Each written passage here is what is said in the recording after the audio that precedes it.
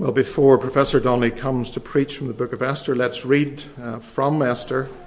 And we find this on the Pew Bibles on page 494 and 495. We're going to read from Esther chapter 6, verse 14, through to chapter 7, verse 10. So let's read from God's Word. Esther chapter 6, verse 14, through to chapter 7, verse 10. Let's hear the word of the Lord. While they were yet talking with him, the king's eunuchs arrived and hurried to bring Haman to the feast that Esther had prepared. So the king and Haman went in to feast with Queen Esther. And on the second day, as they were drinking wine after the feast, the king again said to Esther, "What is your wish, Queen Esther? It shall be granted you. And what is your request? Even to the half of my kingdom, it shall be fulfilled." Then Queen Esther answered, "If I have found favor in your sight, O king, and if it please the king, let my life be granted me for my wish, and my people for my request. For we have been sold, I and my people, to be destroyed, to be killed, and to be annihilated. If we had been sold merely as slaves, men and women, I would have been silent. For our affliction is not to be compared with the loss to the king." Then King Ahasuerus said to Queen Esther, "Who is he? And where is he who has dared to do this?" And Esther said, "A foe and enemy, this wicked Haman." Then Haman was terrified before the king and the queen. And the king arose in his wrath from the wine drinking and went into the palace garden. But Haman stayed to beg for his life from Queen Esther, for he saw that harm was determined against him by the king. And the king returned from the palace garden to the place where they were drinking wine, as Haman was falling on the couch where Esther was. And the king said, "Will he even assault the queen in my presence in my own house?" And as the word left the mouth of the king, they covered Haman's face. Then Harbona, one of the eunuchs in attendance on the king, said, "Moreover, the gallows that Haman has prepared for Mordecai, whose words saved the king, is standing at Haman's house, 50 cubits high." And the king said, "Hang him on that." So they hanged Haman on the gallows that he had prepared for Mordecai. Then the wrath of the king abated. Thus speaks the word of the Lord. Thank you, Ken, for taking the first half of the service on my behalf this evening. And we turn this evening once again to the book of Esther. We'll be looking this evening, God willing, at chapter 7, beginning to read with verse 14 of chapter 6, but then on to the end of the chapter. Haman's character has become clear. He's what our children would call a baddie. And he's in this book as the representative figure of the enemies of the church throughout history. Haman's an example. The instruments of Satan in the war against the offspring of the woman. He also reminds us of everyone who rejects Christ. No matter how obscure, no matter how humdrum their lives may be, Haman, the unbeliever, the one who himself does not walk and who turns others from the walk of righteousness, not that he himself knows anything of the Lord, but of decent behavior, of truthfulness, of kindness, Haman is no example. We've been looking at him, and for the last time, we're going to see him in this chapter, the central figure here. It's solemn, but it's a short chapter, and we see it in 3 parts. And we'll be looking at those verses in turn. And as we look at it together, there's certainly a challenge to anyone here who is not yet a Christian. And such a person have been very, very much in my heart and mind in these days. It's an encouragement also to those of us who are Lord's people, and how in a hostile world we're to live for Christ and speak for Christ. First of all, let's think of verses 1 to 6. I call it Haman suddenly terrified. Haman suddenly terrified. Let's try to put ourselves in Haman's position. He has been humiliated, as we read in the previous chapter, regarding the promotion of Mordecai. Mordecai has been praised. Mordecai has been rewarded. Mordecai has been lifted high. And Haman's family and friends have warned him that his fate is coming, that he is doomed. They've given a gloomy prediction. You will surely fall before him. That's chapter 6, verse 13.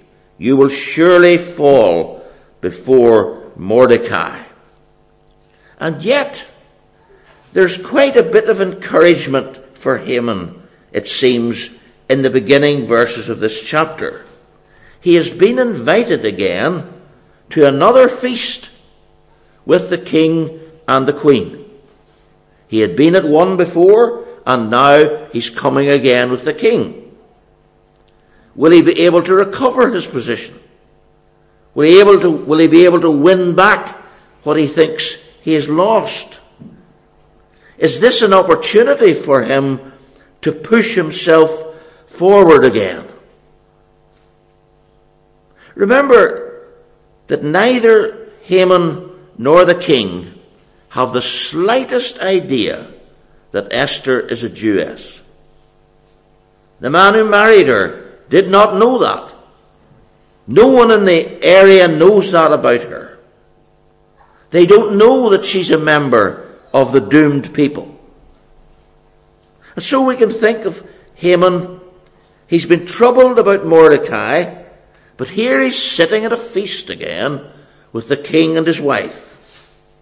He's enjoying food and wine. And perhaps as the hours pass, he becomes a little bit more relaxed and happy. Don't let me worry about what happened. Here I am with the king and his wife at this wonderful festival. And the king is in a very good mood. And he again renews to his wife the generous double offer that he had made the day before. Verse 2. What is your wish, Queen Esther? What is your request? Even to half of my kingdom it shall be fulfilled. You remember that Esther had spoken to them the day before. They wanted to know what her request was. She said, come back tomorrow. We'll have another feast. And they're longing to hear it. The king and Haman are both intensely curious. What is it for? And the king has made such a generous offer to his wife. Whatever you wish. Half my kingdom. Esther's answer is very shocking to both of them. We find it in verse 3. Let my life be granted me for my wish, and my people for my request. And they would look at each other and would say, she's a member of the nation we're going to kill. Well, the king doesn't yet know who they're going to kill.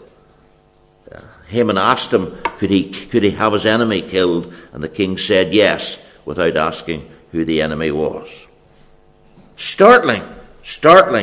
Let my life be granted me for my wish, and my people for my request.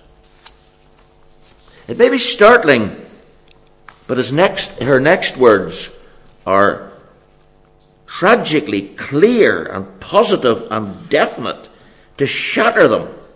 Verse 4. For we have been sold, I and my people, to be destroyed, to be killed, and to be annihilated. And if you'd been reading the book of Esther today, I'm not suggesting you should have been, but these words would remind you of something. She says, to be destroyed, to be killed, to be annihilated. And if we go back to chapter 3, verse 13, here's what we find. Letters sent to all the king's provinces to destroy, to kill, and to annihilate the Jews. The very words that Esther's using. To destroy, to kill, to annihilate. Esther, if you like, is quoting this deadly edict word for word. That's what was commanded of the people, to destroy and kill these people, these Jews. Now she's saying it applies to me. As I was saying a moment ago, the king had never known what people had been sentenced to death. But in the beginning, from the beginning, Haman had the Jews in his mind. It was Mordecai whom he hated.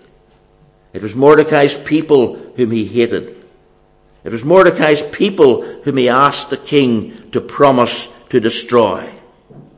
And he now realizes to his to his horror, that the queen herself is a member of the Jewish race.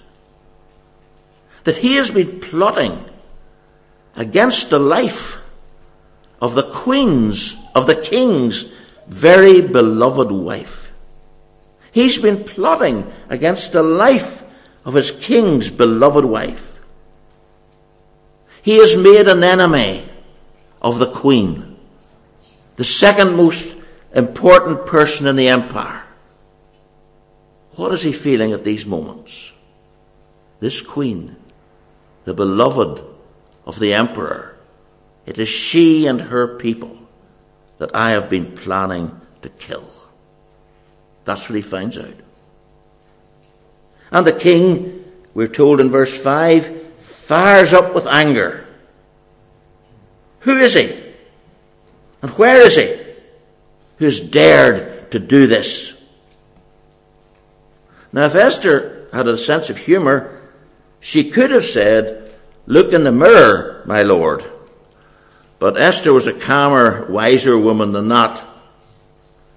She knows that her husband has been manipulated. But she says, verse 6, a foe and an enemy. Can you imagine Haman's blind panic in this electric moment? The king said to the queen, who is he? Where is he? Who has dared to do this? And Esther said, a foe and an enemy. Pause. This wicked Haman. Can you imagine that moment? She identifies the man whom her husband now hates before him and before her husband.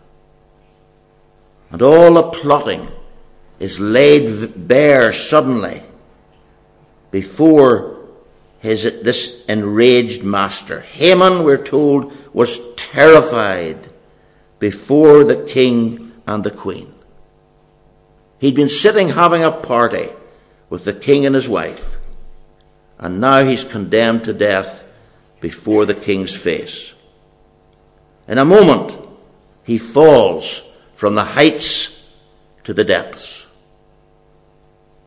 And friends, here is surely a picture of every tyrant, every persecutor, every enemy of Christ's church.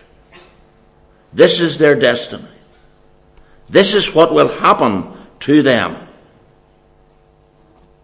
All the hatred for God's people. Often it happens in this life.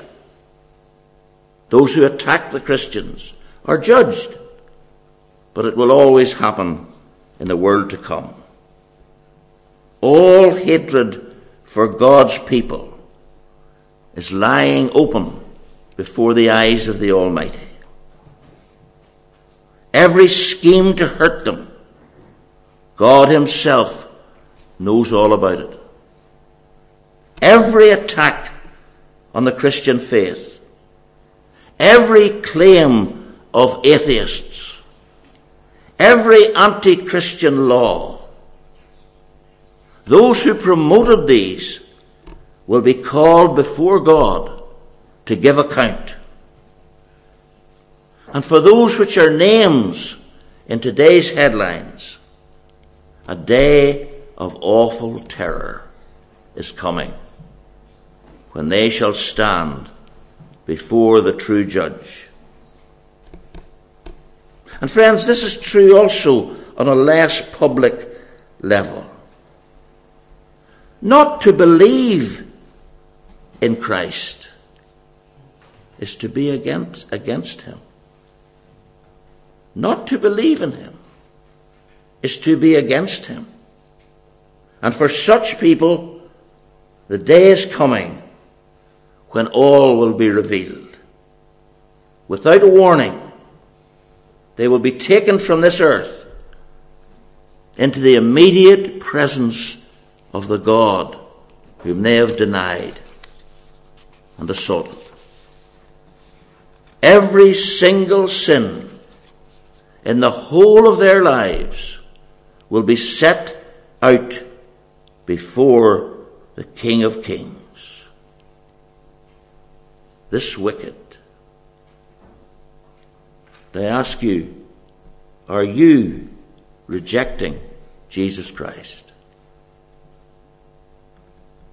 Are you, no matter what age you are, from the oldest to the youngest, are you rejecting Jesus Christ? What a day of terror awaits you as you will stand before the Almighty. So, in verses 1 to 6, Haman suddenly terrified. Let's look for a moment at verse 7. Haman vainly begging.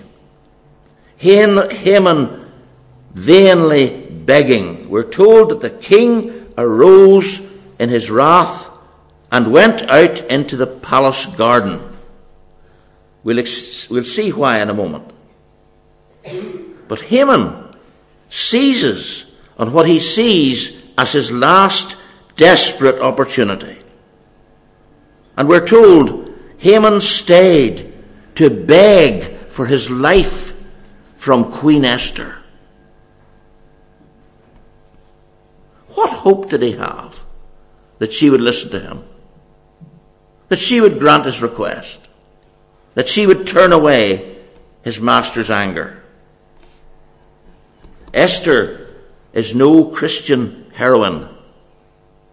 We're not taught anywhere in this book that Esther was a woman of huge, high virtues. She had a faith and was real, but that is all. And even if she did, there was little she could do about her husband, who is now furious, flamingly angry. Who is this? I will destroy them. But Haman is past thinking logically. He's not working things out. He's acting on an instinct for self-preservation. How to save his own life. He has been angry that Mordecai wouldn't bow to him. You remember that at the beginning of the book. He's now bowing to Mordecai's cousin. The reverse has happened. pathetic.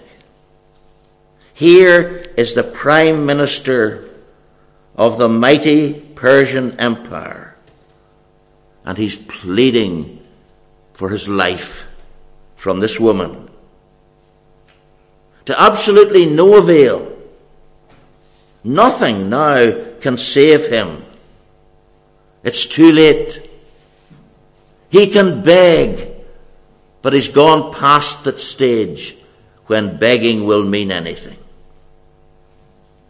And let me say to anyone here who disbelieves in Jesus Christ, who has not yet come to exercise saving faith, if you continue to disbelieve, such a day as this will certainly come. We're told about it in Revelation 6, verses 15 and 16.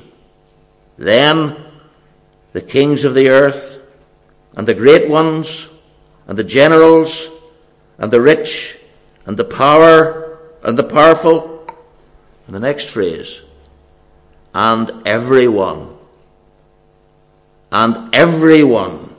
slave and free, hid themselves in the caves and among the rocks of the mountains, calling to the mountains and the rocks, fall on us and hide us from the face of him who is seated on the throne and from the wrath of the Lamb, for the great day of their wrath has come.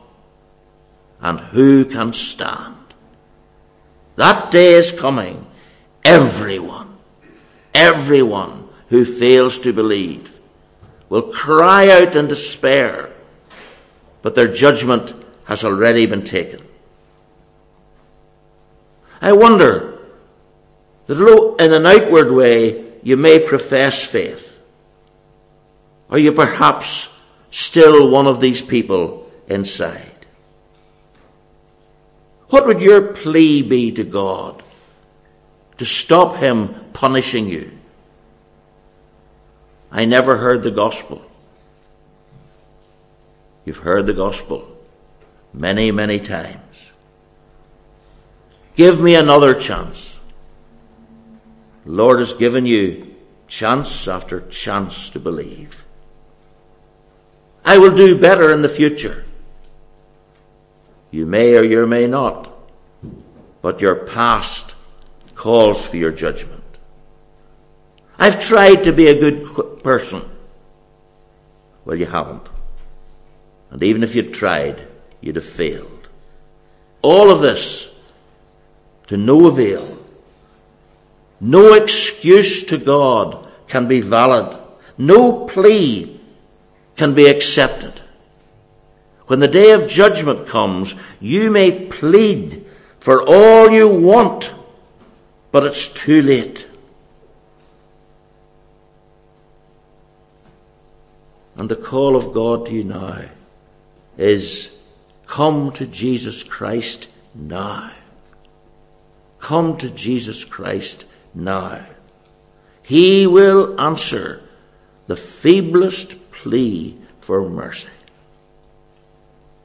He will answer in love and mercy the feeblest plea for mercy. Please, I beg you, don't leave the gospel of mercy until the day of grace has ended.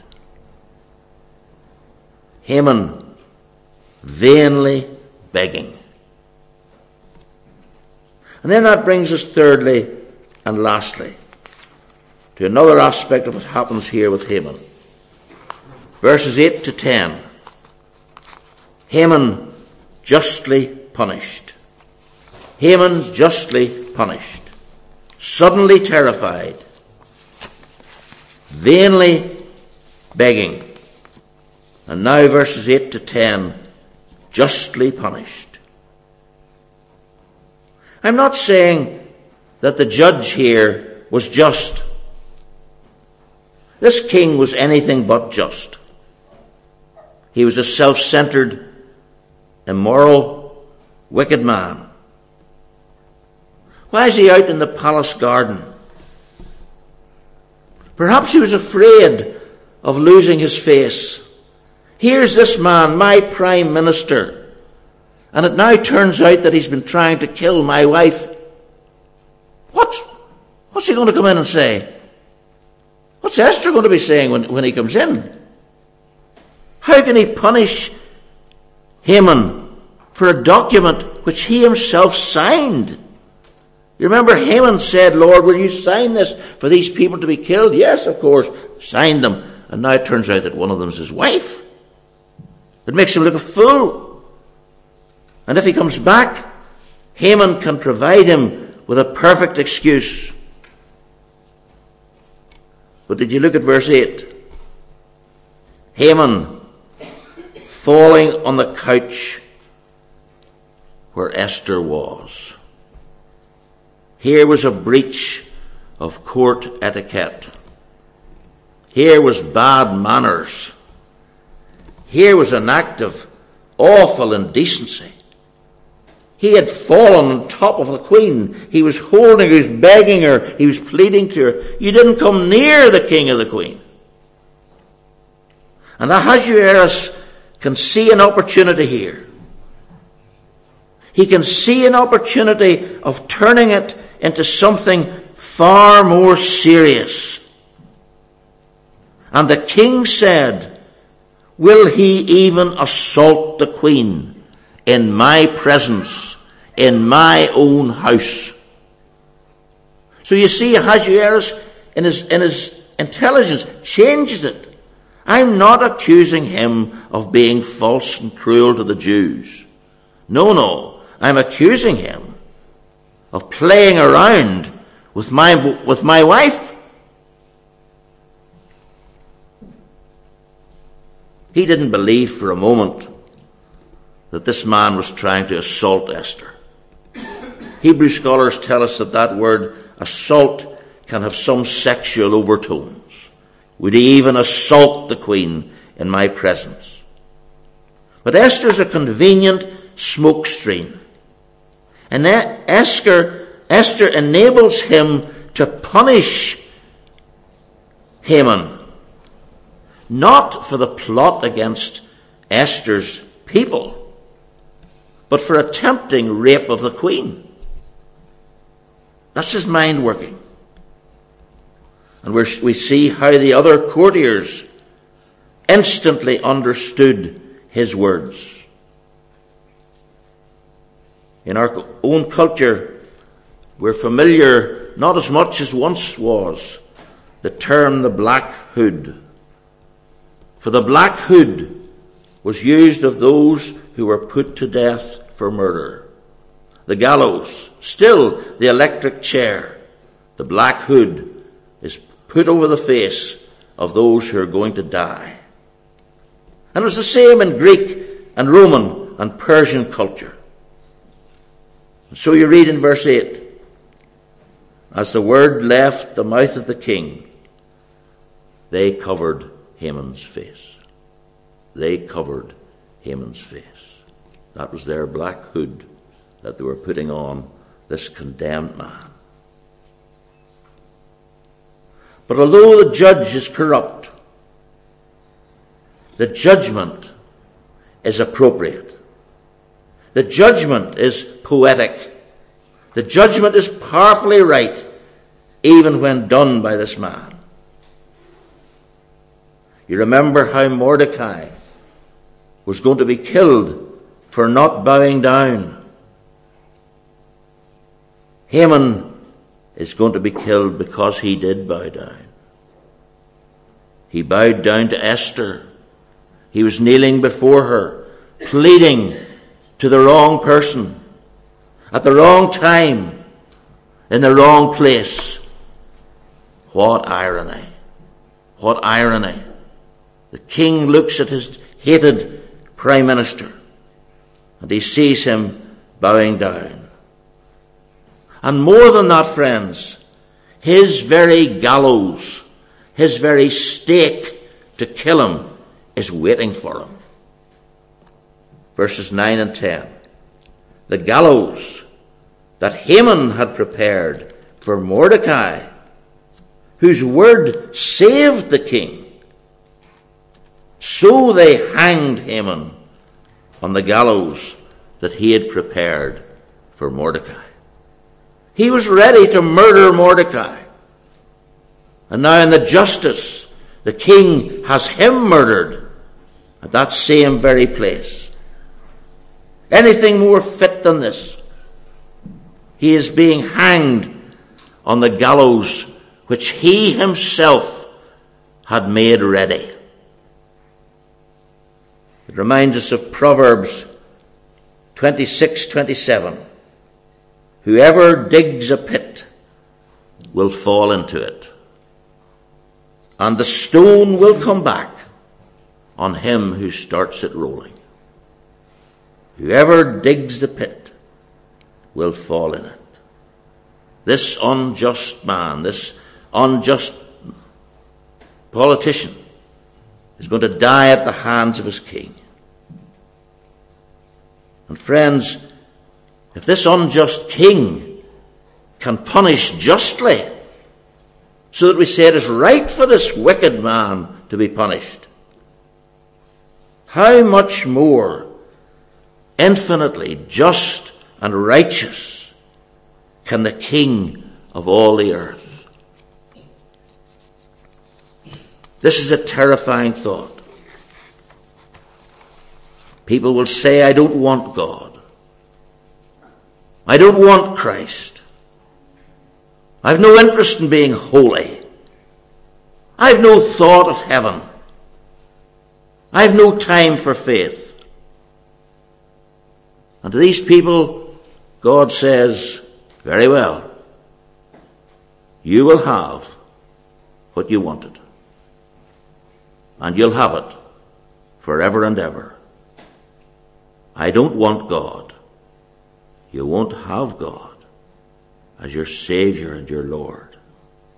I don't want Christ. You'll never receive Christ. I've no interest in being holy. You won't be holy ever, to all eternity. I've no thought of heaven. You'll have nothing to do with heaven. You'll be in hell forever. I will give you what you want now. Friends, more than that, every single sin we're told in the Bible will be punished fully. Think of one sin that you've committed, and its punishment is that God should punish you for that sin alone to all eternity, throughout all the ages.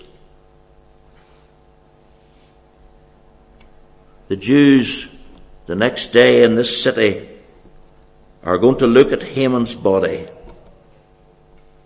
and they're going to say, it served him right. He wanted to kill us. It served him right. And that is precisely the verdict of the angels and of the redeemed on every Christless person. He, she, they're getting exactly what they deserve. We shouldn't envy the Hamans of this world.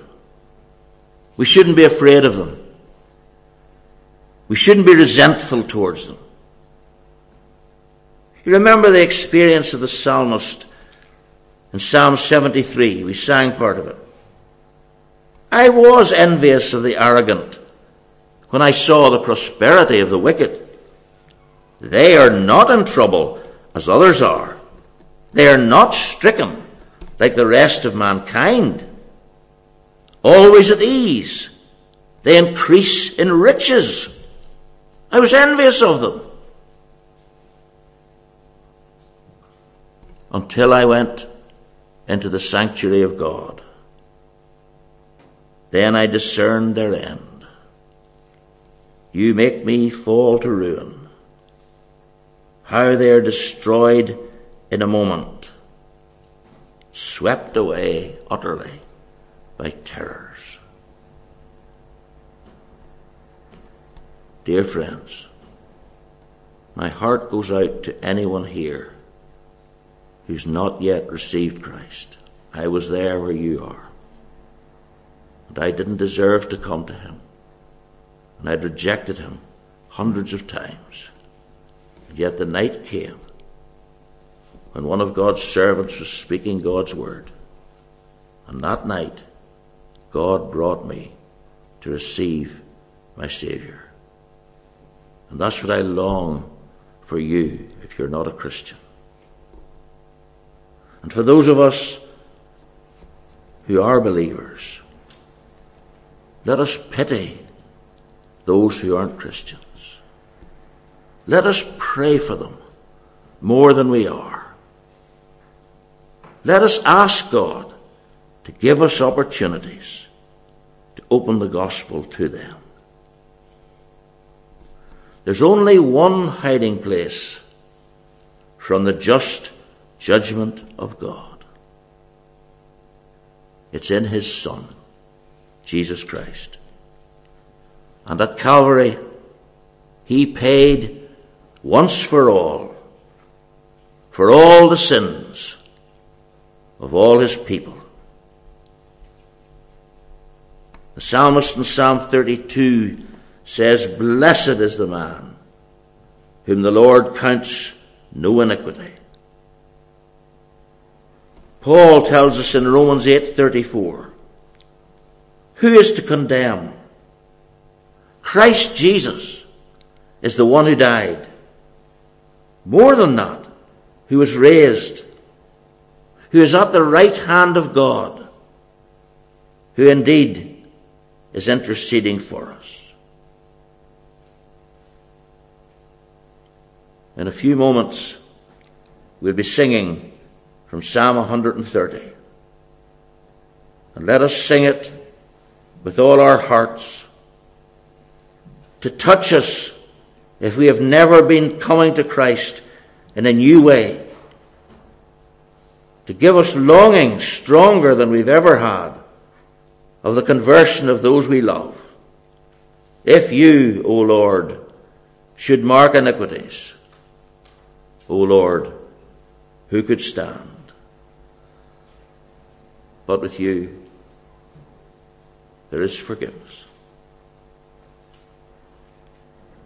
And those of us who are in Christ, we can say it now. We can say it with joy, with great gladness. As we go from this place into our homes, as we lie down to rest. But with you, O Lord, there is forgiveness. Amen. Let us bow our heads in prayer. Dear Father, we thank you for this portion of your word which you have given to your people. We thank you, O God, for speaking to us clearly. We thank you for showing us in the awful life and death of this godless man something to speak to every single person who is not yet in Christ, to bring home to them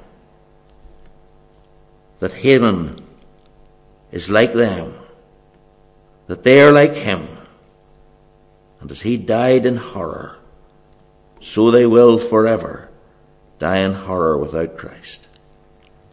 And bring them, we ask of you, to put their trust in the Lord Jesus Christ and to receive him as their Saviour. For all of us, O God, help us to love him more and more, and give us a stronger longing for those known by us who are not yet in Christ. And we ask that you will enable us to speak of him and to live for him in such a way that the Holy Spirit will use it. So be with us now, bless us as we sing of him, watch over us in this coming week. We ask it in Jesus' name and for his sake. Amen.